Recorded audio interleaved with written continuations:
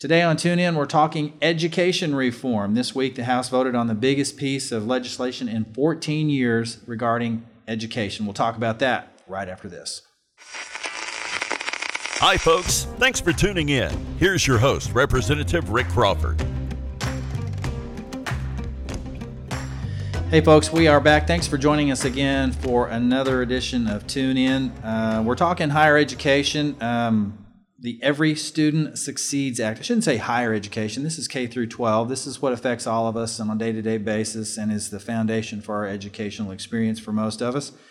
And that's what we're talking about, K through 12. And that hits me personally because when I have the opportunity, I actually take the kids to school. I've got a second grader and a fourth grader, and I go through Kline. And so I deal with this every day, and my wife deals with this every day, as a lot of you at home do. And I know that education is foremost, and as it should be, a priority. Something that we want our kids to learn and grow in that K through 12 environment.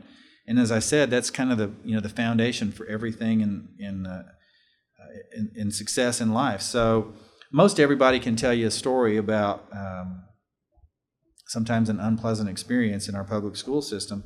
And I don't say that to malign our educators, because they do a fantastic job, and it's a thankless job. I believe being an educator is a calling at every level, and if it's not, probably need to think about getting in another line of work, because I doubt anybody has ever said they're in education for the money.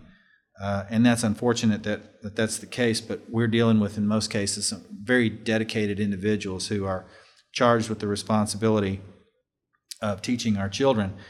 And when I mention the experiences, those aren't necessarily bad experiences with the educators themselves, as much as is the policy that they're forced to deal with and the confines that they have to work in.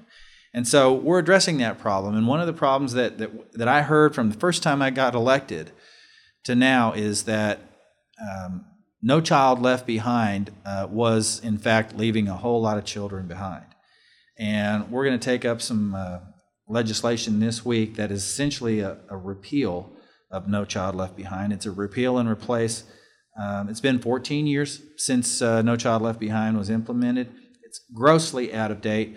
I had the opportunity earlier this week to talk to Representative John Kline, who is the chairman of the Committee on Education and the Workforce. He's played a crucial role in both the House's original bill back in July and now as the conference process is taking place. Chairman Kline, thanks for being with us. I know this has been a long deal for you. You've been working on this for quite some time, certainly as long as I've been here. Can you give our folks at home in my district a top-down view of what this education bill does? Well, that's what's important here. No Child Left Behind is the law of the land. People from coast to coast are very angry with No Child Left Behind because it was the largest intrusion of the federal government in K-12 education in our history. This bill is a reversal of that. We are restoring local control. We're putting parents and teachers and school boards and states back in charge. We're getting rid of the federally mandated high risk, high damage, if you will, tests that go in there.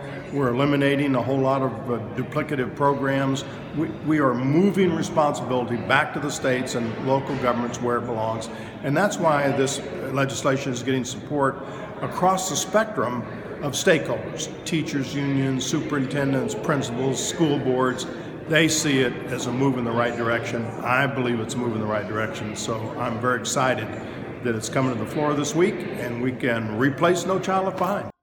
Chairman, talk about Common Core and how this bill impacts that and how it affects the states. This legislation, I think that's a very good point. This prohibits the federal government, anybody in the federal government, Secretary of Education or anybody else, from doing anything to incentivize Common Core. So it blocks that movement. If a state on its own wants to use Common Core as its standards, they're free to do that because it's not the place of the federal government to tell a state what they can or cannot do. But clearly the Common Core is not popular, and clearly the federal government was out of line in incentivizing, bribing, forcing states to adopt Common Core. We put a stop to that. Thank you, Chairman Kline. I appreciate you taking time to be with us. Chairman Kline, who is the chairman of the House Committee on Education and the Workforce. I appreciate that. He's done a lot of work. We want to put the local control back into educating our children and put the states back in charge. That's great. Every Student Succeeds works to reject the Washington knows best approach, empowering the states, empowering the most relevant stakeholders, giving them the most meaningful, direct, and lasting impact on a child's life. And that's really the parents. We put the parents back in the driver's seat because, the parents are the ones that vote for local school board elections and so on. And this really empowers right down to the local school board. I'm really excited about this. Promotes school choice, strengthening charters and magnet school programs. Prevents that federal interference, as the chairman referenced, in private schools and homeschools. Allows funds in eligible school districts to follow the students to the schools that they attend. Also a very important point. So I'm thankful that the chairman took time to join us today. That's a quick look at Every Student Succeeds.